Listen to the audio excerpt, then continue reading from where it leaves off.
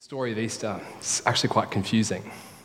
But to those who've been given a lens and perhaps a story in which to couch the context of this event, it's life and love and freedom. My name's Alex, I'm the pastor here, and it's so nice to spend Friday afternoon with each of you. I just want to let you know that we're doing the same thing at 4 p.m. on Easter Sunday, and so if you're with us, we'd love to just invite you to that. I hear on the grapevine there'll be a sausage sizzle.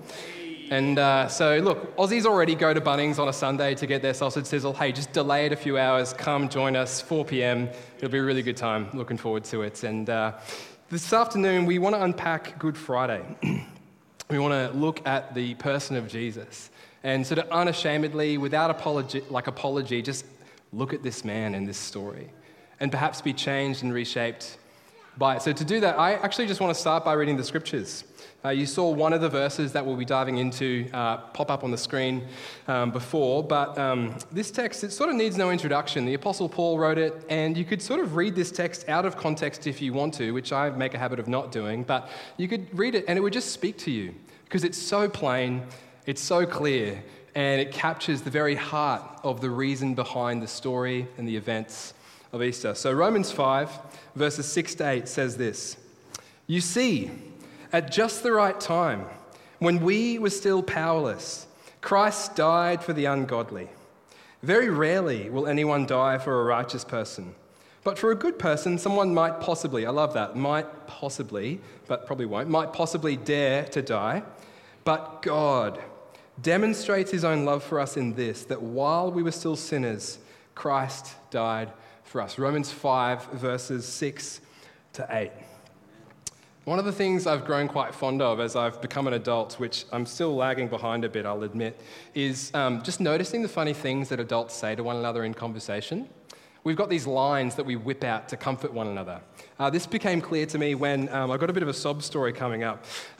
Last year, my bike was stolen. Some of you know this. It was stolen from our garage. What we thought was a locked-up safe shed turned out to be a perfect prime place for someone to steal my bike from. And I noticed my bike was stolen one morning, and people asked me, did you talk to the police? Did they follow it up? And, I won't answer that question here.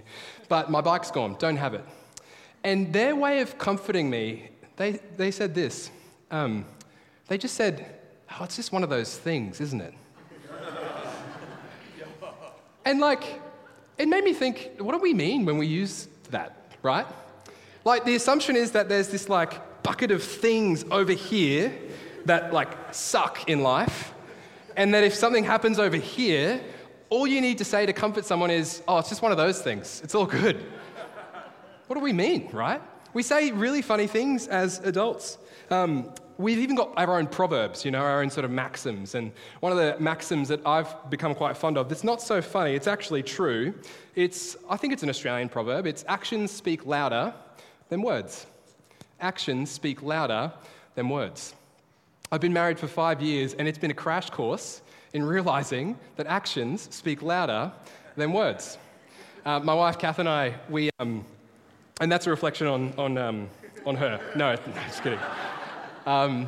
We've been doing the Alpha Marriage course at Robina recently.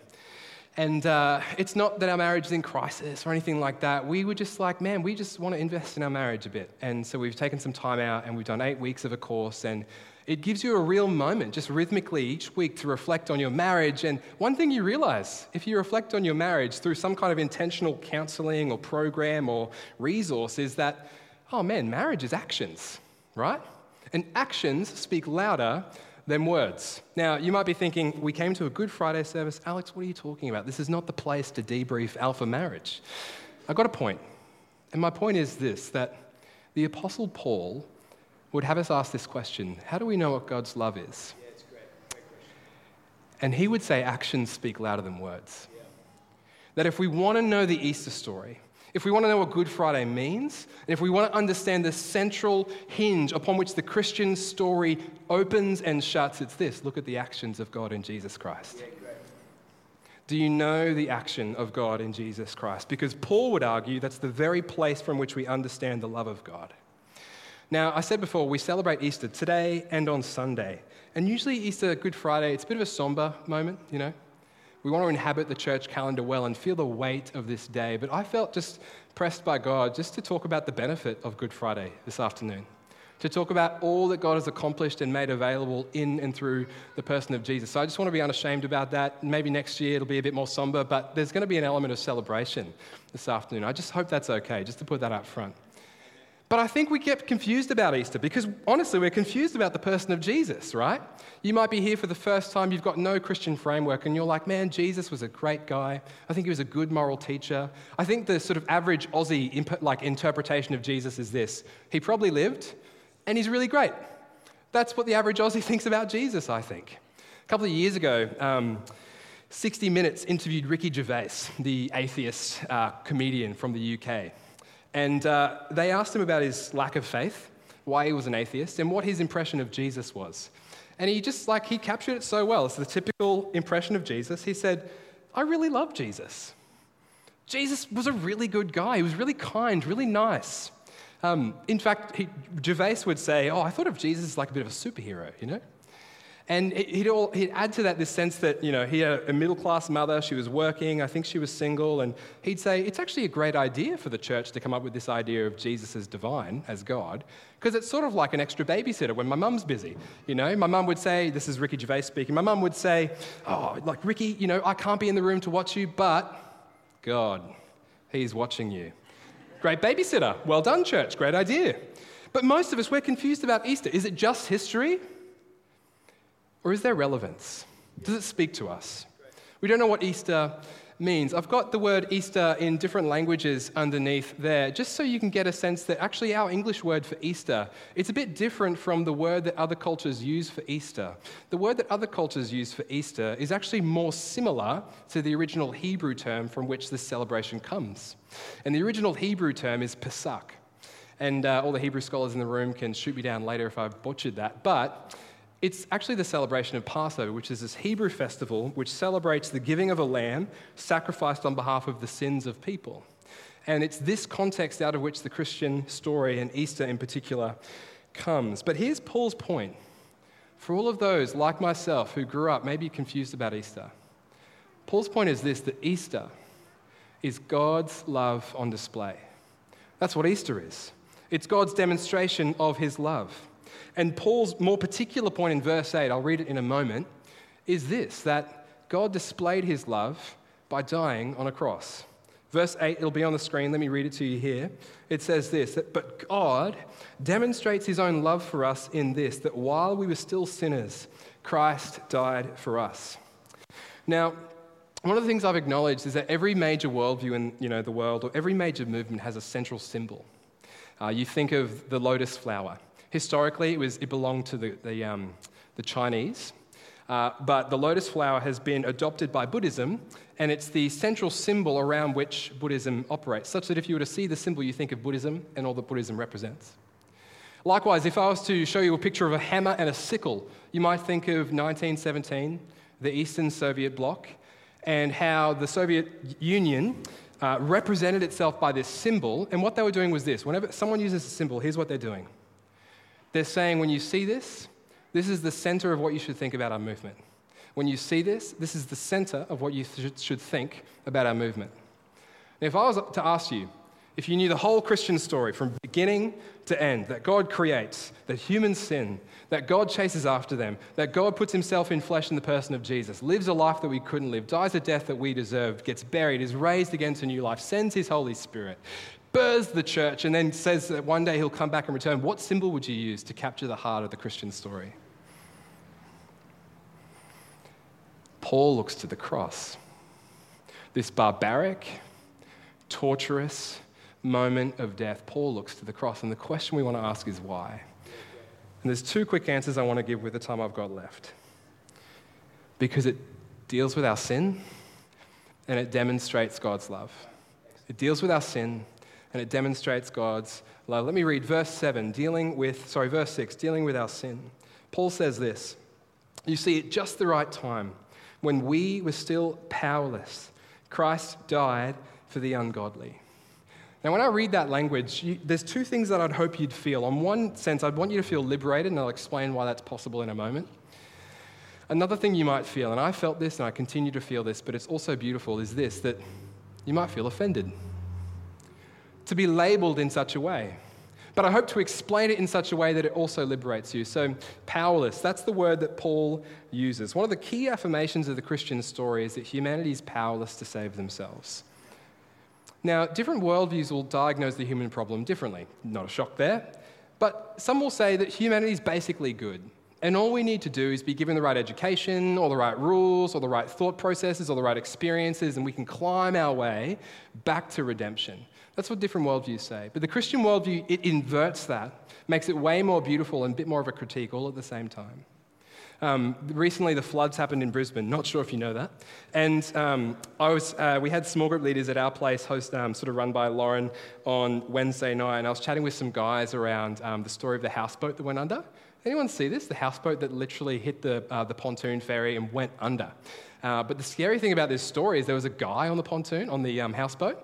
So the houseboat's rolling along and everyone's watching, and classic like Aussies just witnessing, being like, what's going to happen? And everyone's like, jump off, and bang, hits the ferry terminal. Houseboat goes under, torrential water streams through, and everyone's like, where's the guy?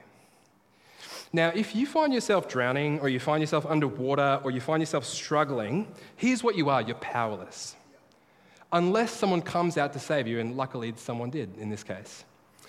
But that sense of powerlessness, that sense of inability, that sense that, I don't just need to fix myself, change myself, redeem myself, earn my way, it's a bit more pessimistic than that.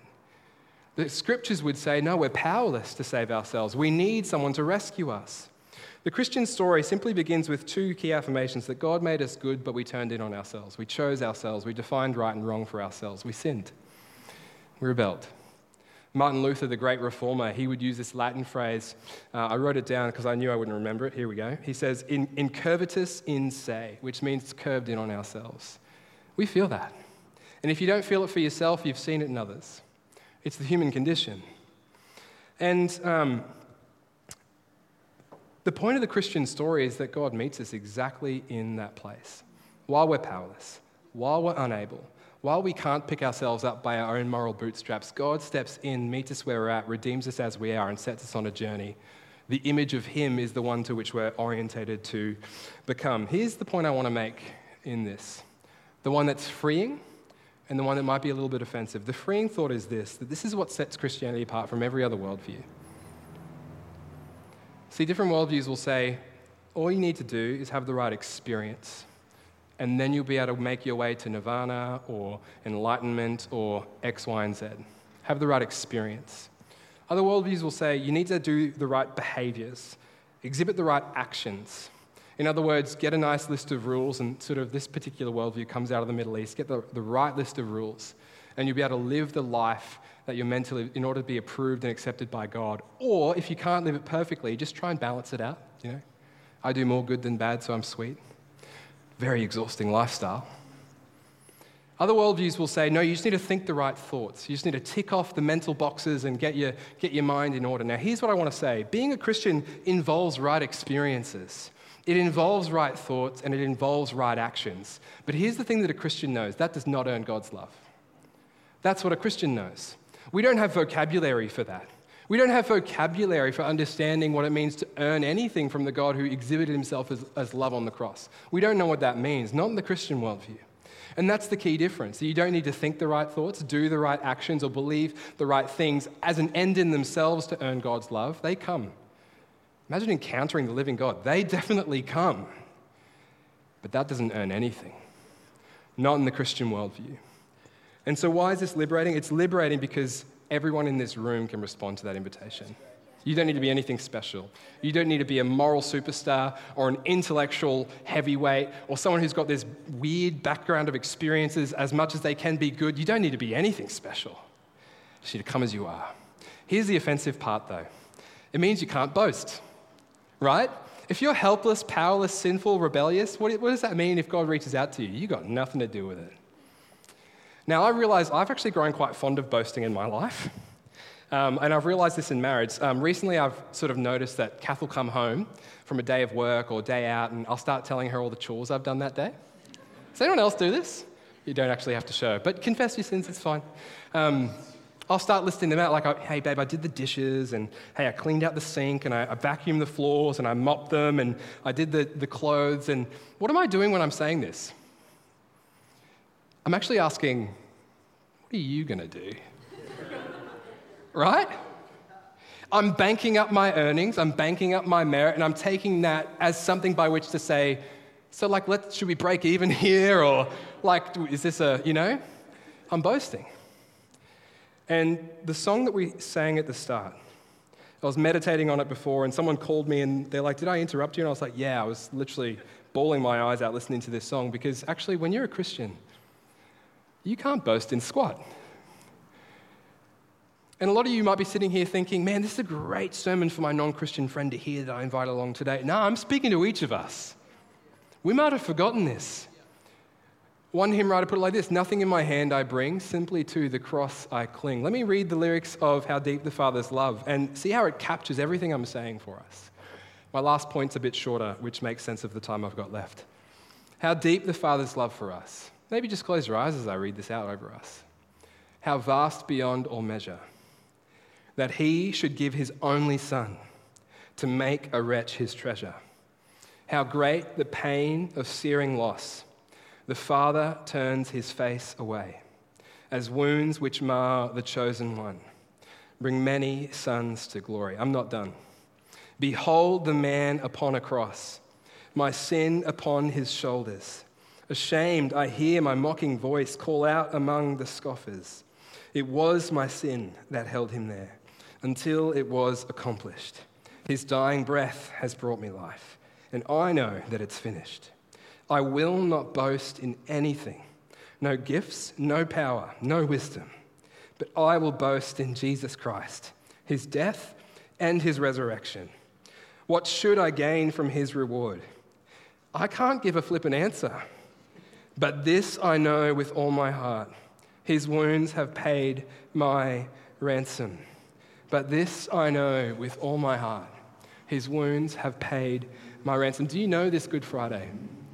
Do you know this part of the story? It's the central thing around which the Christian story orbits. It's the hinge on which history opens and shuts. It's the center of life, and it's the beginning of a new one. This is how God demonstrates his love, by dealing with our sin. But that's not all. Let me read verse 7. Paul would say, verse 7 and 8, I'll try and shorten this a little bit.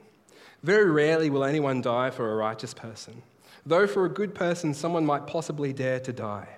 But God demonstrates his own love for us in this, that while we were still sinners, Christ died for us. One of the fascinating things about this passage is it sort of uses a human argument by which to invite us as readers to think through how we judge people, right?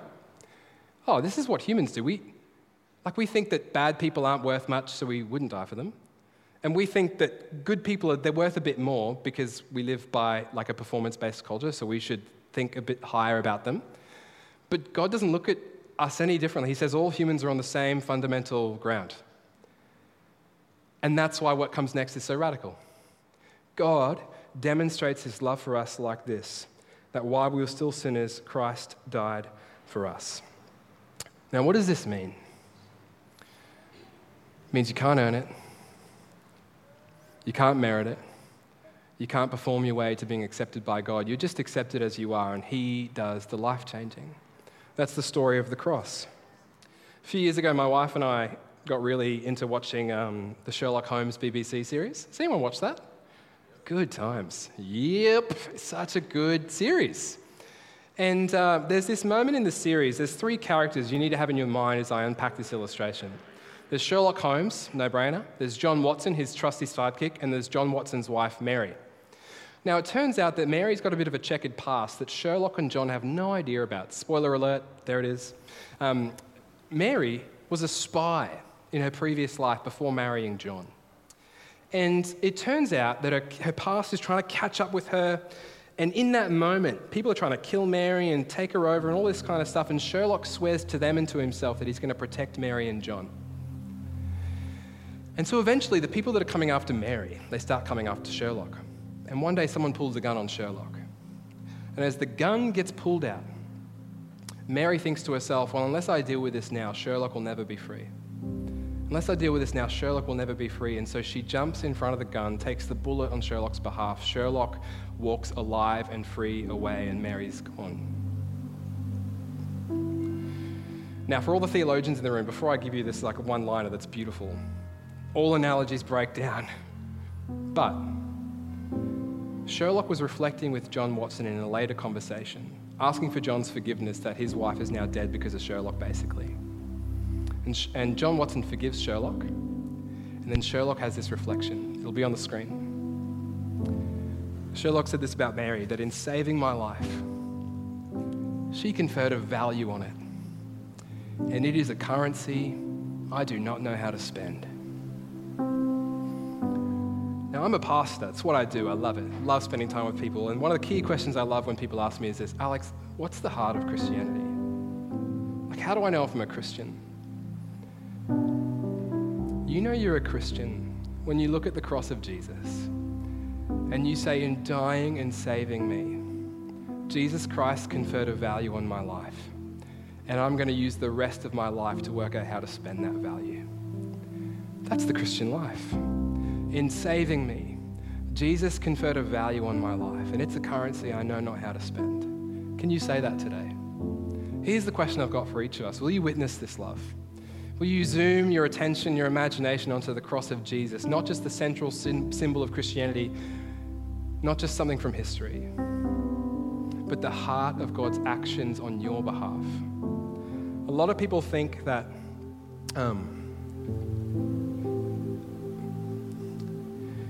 evil is something that's divided between one group of people and another. So there's evil people over here, the ungodly, and the good people over here. It's actually that kind of thought process which has led to anti-Semitism, actually, in the history of the church. Because people look at the story of Jesus, realize that he was crucified by the religious Jewish elite, and they use it as a story by which to make sense of ungodly people and godly people. That's not the Christian story. Here's what Paul's saying. He's not saying that there's an ungodly group of people in the first century that Christ died because of, at the hands of. He's saying all of us are ungodly, and Christ died instead of us. Do you see that? There's not a random group of people out there that Christ died at the hands of. There's a ragtag bunch of humans all around the world that God died instead of, so that we might have life here, now to the full, and life eternal. John Stott says this. It'll be on the screen. When we look at the cross, we see the justice, love, wisdom, and power of God. It's not easy to decide which is the most luminously revealed, whether the justice of God in judging sin, or the love of God in bearing the judgment in our place, or the wisdom of God in perfectly combining the two, or the power of God in saving those who believe. Now, a synonym for that word belief is receive. Everything's been done. The table's been set. God has finished his work in the flesh of Jesus Christ. It's all done. The question is, will you receive that? And so I thought we might just take a moment right now just to pray for those who don't know Jesus. If you're here this afternoon, you've never heard this story before, never responded in faith and obedience and stuck your hand up, prayed a prayer and joined the family of God, I just want to invite you to be able to do that with me. And so to do that, I just want to invite us. Can we close our eyes as a church? And with every eye closed and every head bowed, I just invite you, if you don't know Jesus, invite him into your life right now.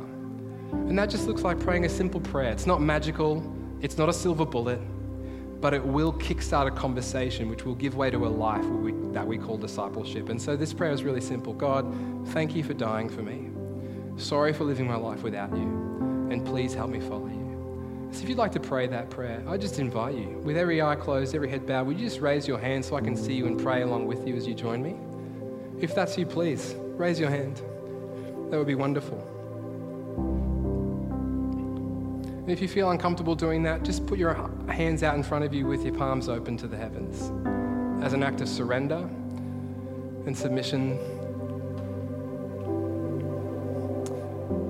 And if that's not you and you're a Christian and your heart feels calloused and you're like, man, it's Easter already, I feel like I haven't prepared my heart for this beautiful day, now's the moment. I just invite you. Join me in this prayer. God, thank you so much for Jesus, for his life and for his death on my behalf, in my place. Sorry for the way that I've approached Easter, perhaps without a heart tender towards you. And God, I pray, please minister to me. Come into my life afresh right now in this moment and help me think and love and follow Jesus. For it's in his name that we pray.